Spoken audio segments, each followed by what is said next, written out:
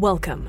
You're listening to the Malcontent News Russia-Ukraine War podcast, the show that cuts through the fog of war and updates you about the ongoing conflict in Ukraine. With your host, Linnea Hubbard. Don't forget to like, comment, and subscribe on Apple Podcasts, Spotify, and Google Podcasts. I'm Linnea Hubbard, and today is Saturday, December 17th, 2022. It's been 3,216 days since Russia occupied Crimea on February 27, 2014, and 297 days since the large-scale invasion of Ukraine began. Today's podcast looks at what happened yesterday in the Russia-Ukraine war. The Malcontent News Russia-Ukraine War Update is compiled by our team from around the world. Today's report includes information from direct contacts in Ukraine and their proxies, Russian Ministry of Defense reports, the General Staff of the Armed Forces of Ukraine reports, Operational Command South of Ukraine, open source intelligence, our in-house team of analysts and geolocation experts, and pro-Ukrainian and pro-Russian mill bloggers and social media accounts with a track record of trying to be accurate. We have one mission: to report the truth, because the truth matters. Some quick housekeeping. We'd like to remind our listeners that our team will be taking a well-deserved break for a few days in December and January, so we will not be publishing new episodes on December 25th and 26th, nor on December 31st and January 1st, and we'll be focusing on special reports in the first week of January. Our full situation reports and regular update podcasts will start up for 2023 on January 11th. Of course, if there are any major developments during that time, we will jump in with coverage and analysis. With that out of the way, let's start with our assessment of the current status of the war.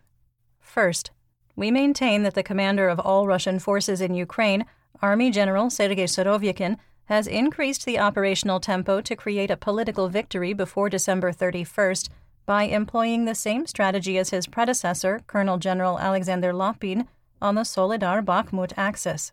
Second, we maintain that Russia is still conducting stealth mobilization, and it's almost certain that the second wave of partial mobilization will begin in January or February 2023, despite Kremlin denials. Third, we maintain that the threat of Russian forces in Belarus crossing into Ukraine has diminished further and is now a remote possibility during the winter months. Fourth, our assessment that terror attacks on civilians and civilian infrastructure would continue at least through December 22nd was, regrettably, accurate. Fifth, we maintain Russia will not stop until the Ukrainian electrical grid and natural gas network are completely destroyed, or Russia's supply of missiles and drones is exhausted. Sixth, we maintain that a nuclear accident caused by the de-energization of Ukrainian nuclear power plants as a result of Russian electrical infrastructure destruction is possible. Seventh, our assessment that Russian President Vladimir Putin is facing more unrest outside the Kremlin was accurate, with numerous Russian mill bloggers openly criticizing the Kremlin, tactics, strategy, intentional disinformation spread by Russian state media, and the treatment of Mobics. Eighth, we maintain that Russian Minister of Defense Sergei Shoigu is reaching a point where his continued leadership of the Russian Federation Armed Forces is at risk, and that it will be politically difficult to blame Army General Surovikin, Commander-in-Chief of the Russian Aerospace Forces, for failing to defend Russian air bases. Ninth, we maintain that neither belligerent will enter an operational pause over the winter. 10th, we maintain that the Russian military within Ukraine is combat ineffective and can only mount effective defensive operations. 11th, we maintain that the private military company Wagner Group is spread too thin to be combat effective due to its expanding role in the Donetsk Oblast and the revelation of crippling battlefield losses. And finally, we maintain that Ukraine holds the battlefield initiative, forcing Russian troops to remain in a defensive posture. Let's get some regional updates, starting with the Donbas region in Luhansk. The front throughout Luhansk remains frozen, with swings of 500 to 1,000 meters in either direction, sometimes multiple times a day. Russia has launched a series of smaller spoiling attacks to delay a larger Ukrainian offensive push. On the Svatava axis, the village Volodymyrivka was shelled throughout the day, according to the General Staff of the Armed Forces of Ukraine, or GSAFU. Russian forces continue to try to push Ukrainian troops out of Novoselivsk without success. Mercenaries with Rybar reported that Russian forces launched a spoiling attack on Stelmachivka, but did not gain any new territory. On the Kremina axis, both Russian and Ukrainian sources reported fighting continued for control of Ploshanka and Chervonopopivka. Ukrainian forces made marginal gains, taking back territory lost on December 14th. Mercenaries with Wargonzo reported that Ukrainian forces attempted an advance on Holokova and were attempting to take physical control of the P-66 highway ground line of communication. Called a G-lock, that's a supply line. Rybar also reported that Ukrainian forces reached Kremina in an unsuccessful attack. They did not specify if they approached from the northwest, west, or southwest, so we did not adjust the map. The Russian Ministry of Defense reported continued fighting, quote, in the area of Dibrova. They made claims of glorious victory without evidence or reinforcement from the Bars 13 telegram channel. So, grain of salt. On the Lysychansk axis, fighting for control of Bilohorivka, the one in Luhansk, continued.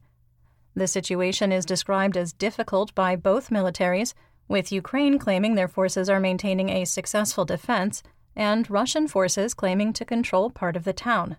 There hasn't been any social intelligence from the area to verify either claim. The Luhansk People's Republic, or LNR, Joint Center for Control and Coordination, or JCCC, reported HIMARS strikes on Svatava, Kadiyevka, Shastia, and Lantrativka. A school that appears to have been used as a training facility or barracks in Lantrativka, which is on the Russian border, was destroyed. Shastia is on the H-21 highway G-lock between Luhansk and Starobilsk. The Ukrainian National Resistance Center reported that local insurgents coordinated a December 13th strike on a Russian military base. The attack killed 20, including 6 Russian military officers, and wounded, quote, dozens. The LNR JCCC reported artillery strikes on Svatava and Kremina on the same day. The private military company, or PMC Wagner Group telegram channel Gray Zone, has not posted since December 14th.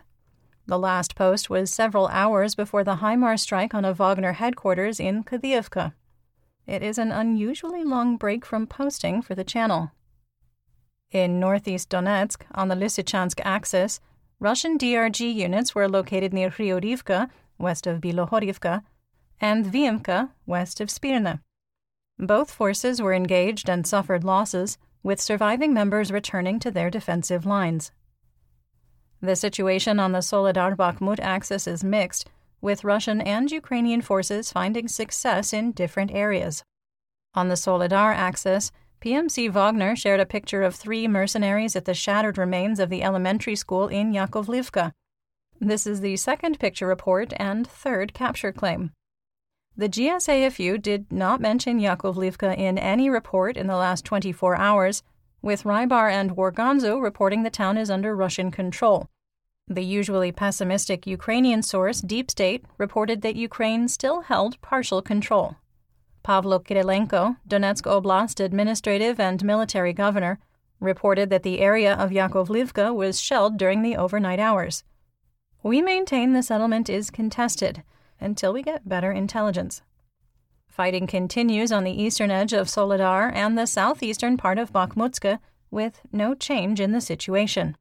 The large-scale Russian attacks have turned into smaller groups of a company in size or smaller.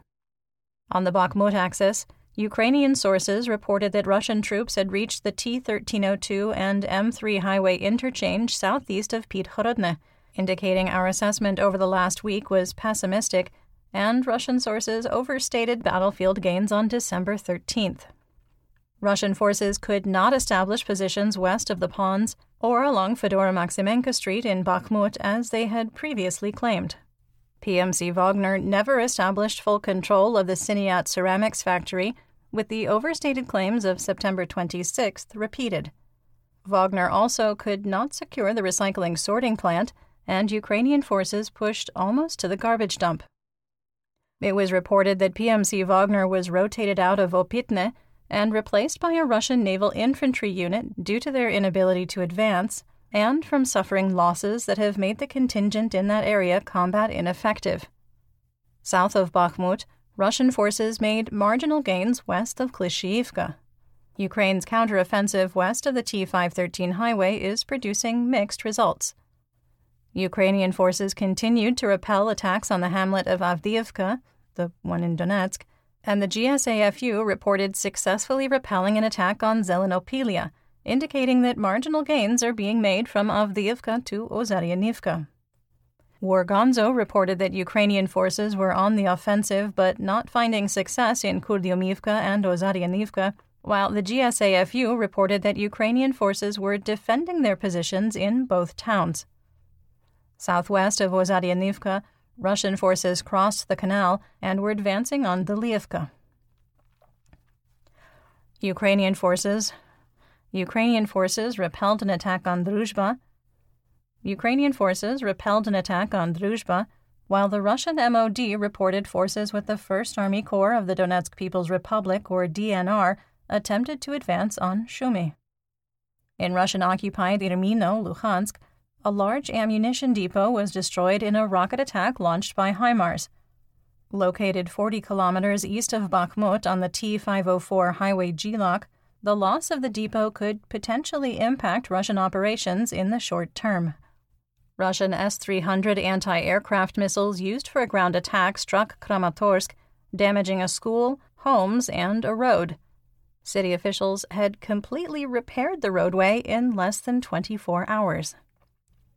In southwest Donetsk, on the Horlivka axis, Russian forces appear to be trying to put pressure on the New York-Toretsk-Zalizny triangle with attacks on different Ukrainian defensive points.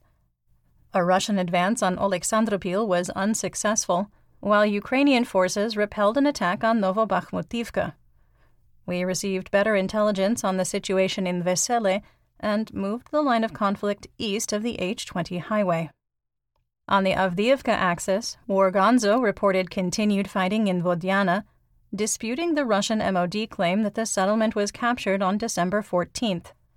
Russian sources reported continued fighting in Pervomayske and another attempt to advance on the Ukrainian firebase at Nevelske, which was unsuccessful.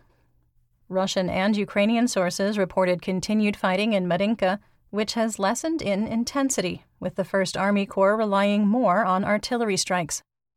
Russian forces continued their attempts to flank Marinka, this time from the south, with unsuccessful attacks on Pobeda. On the Vuhledar axis, the tradition of attacking Novomikhailivka was maintained by the DNR separatists, who were, once again, unsuccessful. The Russian MOD reported that Ukrainian troops attempted to advance on Solodka, but could not break through the Russian defenses. No other source reported fighting in the area. The Russian MOD also claimed entirely without evidence that Ukrainian forces attempted to advance on Shevchenko and Novomayorsk. On the Velika Novosilka axis, Rybar appears to be clinging to the hope that something will turn out right for Russian forces, reporting continued fighting, quote, in the area. In the area likely means near Neskuchne. The People's Militia of the DNR PR channel claimed their forces destroyed 2 main battle tanks, or MBTs, a self-propelled 152mm howitzer, or SPG, a P-18ML mobile radar station, and 8, quote, armored and automotive vehicle units. The Oryx database did confirm that the mobile radar station was destroyed. Ukrainian forces carried out 157 fire missions on the occupied territories. Occupied Horlivka and Donetsk were shelled with artillery, mortars, and rockets. There continue to be significant complaints on social media in Donetsk that bomb shelters are unprepared and access doors to shelters that should be left unlocked remain secured, despite denials from the self-declared leader of the DNR, Denis Pushilin. You're listening to the Malcontent News Russia-Ukraine War Podcast. Our team of journalists, researchers, and analysts is funded by readers, listeners, and viewers just like you. To support independent journalism, please consider becoming a patron. You can find us on patreon.com/Malcontent News. Moving on to Kherson and Zaporizhia. There was mutual shelling by both belligerents on the west and east banks of the Dnipro. The intensity of Russian strikes was diminished compared to December 14th, with Russian forces conducting 27 fire missions targeting civilians and civilian infrastructure. One civilian was killed and 2 wounded on December 16th when Russian artillery shelled a high-rise apartment building. In the Korabelny district, Russian artillery destroyed a non-military production workshop and the administrative offices. Rockets fired by HIMARS hit a hotel housing Russian troops in Zalizny port on the Black Sea. 3 rockets fired by HIMARS struck a Russian troop concentration in Skadovsk. There were social media reports that Russian-occupied Radansk was hit by up to 10 rockets.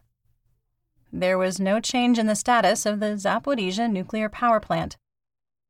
The Ukrainian General Staff claims that casualties are so high in Zaporizhia due to Ukrainian interdiction of troop and supply movements that mobile crematoriums have been brought to Tokmak to process dead Russian soldiers.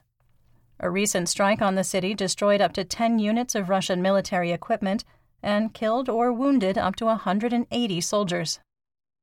Russia launched dozens of S-300 anti-aircraft missiles for a ground attack, 72 cruise missiles, and 4 guided missiles at targets across Ukraine, including Zaporizhia. Between the cruise and S-300 missiles, the free regions of Zaporizhia were hit up to 18 times. Critical infrastructure was damaged, further reducing available electricity. In the rest of Zaporizhia, Russian forces remain in a defensive posture, with artillery and tank fire from the Zaporizhia-Donetsk administrative border to Huliapola, to Orekhiv, to Stepova.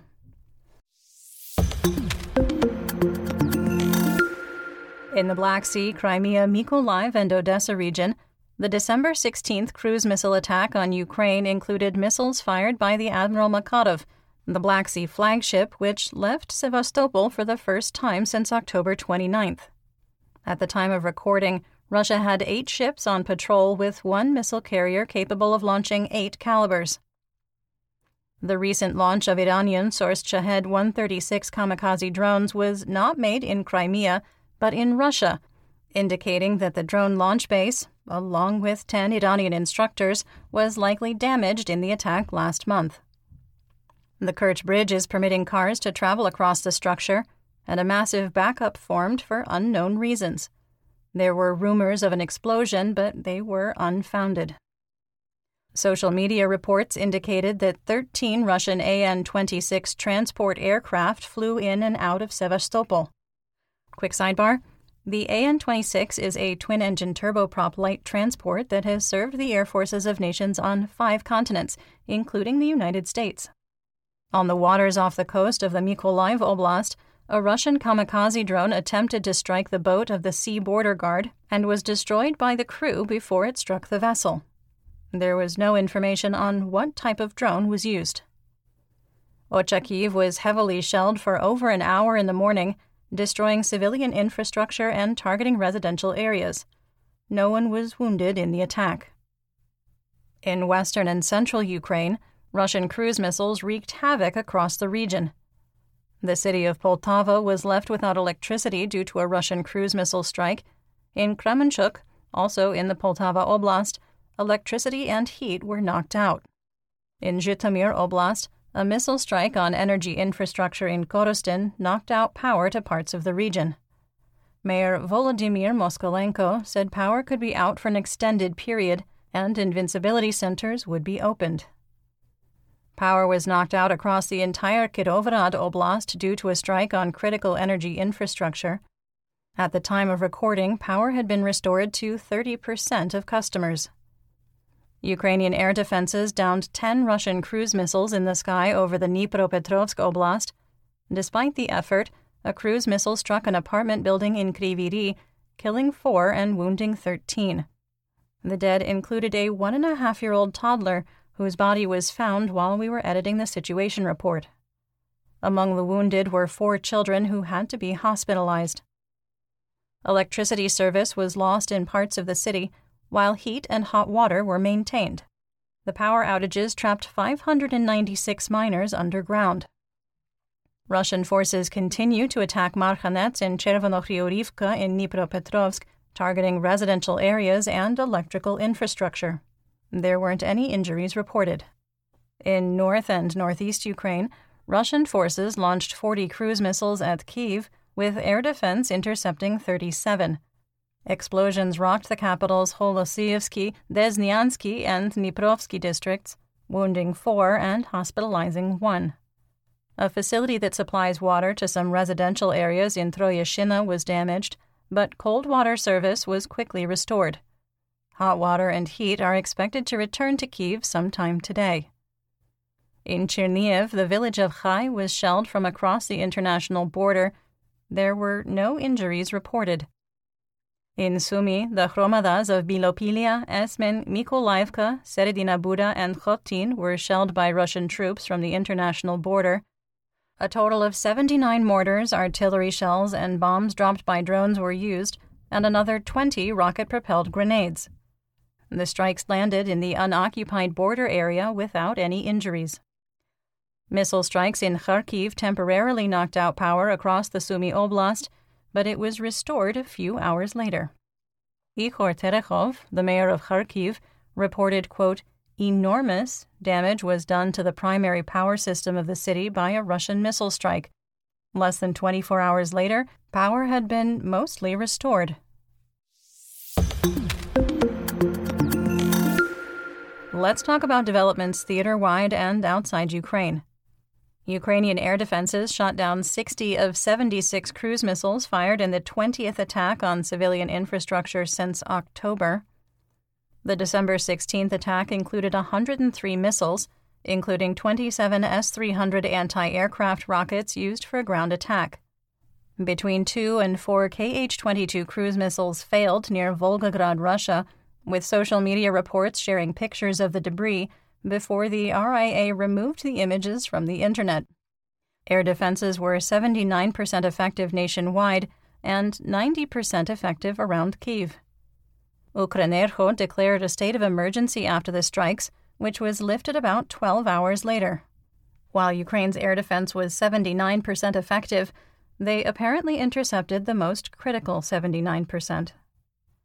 Ukrainian Deputy Defense Minister Hanna Maliar told reporters she could not rule out another round of mobilization in 2023, saying, quote, these things are difficult to predict because mobilization depends on the needs of the war. In addition, there are losses and the need for recovery. Even those who are fighting now will eventually need to be replaced, end quote. A quick note here, just to be super clear, Maliar was not implying that the current frontline troops are fighting to the death. As Ukraine's military is maturing and rapidly adopting NATO standards, the need to set limits to how long a soldier is required to fight is recognized as critical to maintaining high morale. That's all. The United States reported they have evidence that Iran has signed a deal to provide Russia with short-range ballistic missiles, or SRBMs, to help replenish their depleted stocks.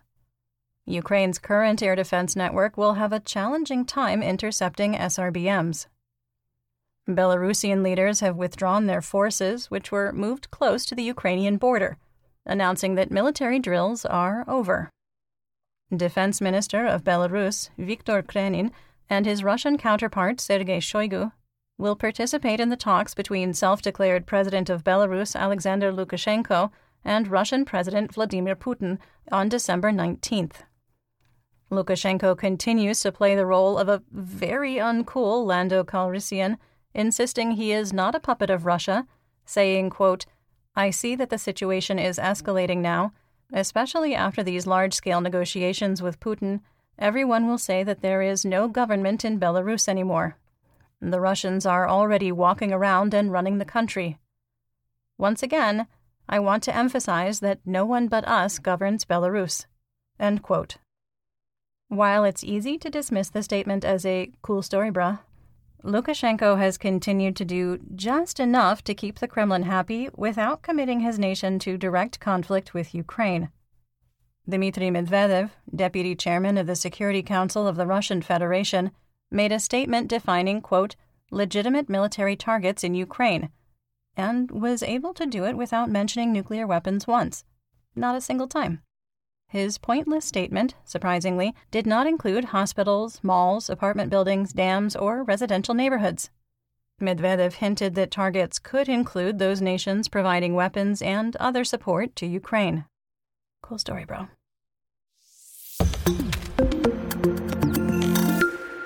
In economic news, the Russian ruble ended the week with an exchange rate of 65 for $1 in very light trading, declining almost 10%. Oil prices ended the week down as COVID started to rage across China with the end of the zero-COVID policy, sickening millions and bringing their medical infrastructure to its knees. WTI crude dropped to $74 a barrel, and Brent closed the week at $79. Russian Urals crude declined with the rest of the market, falling to $57 a barrel.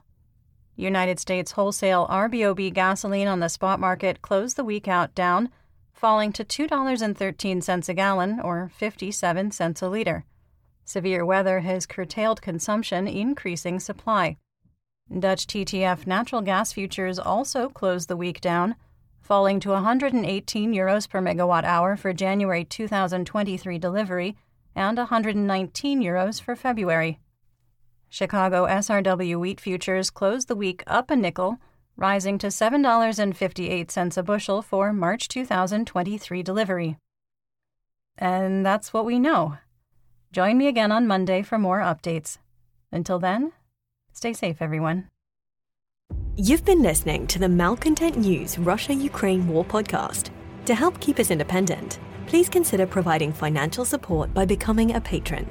Want on-demand news in your hand? Download the Google News app and make Malcontent News one of your favorites to receive breaking news updates. Thank you for listening.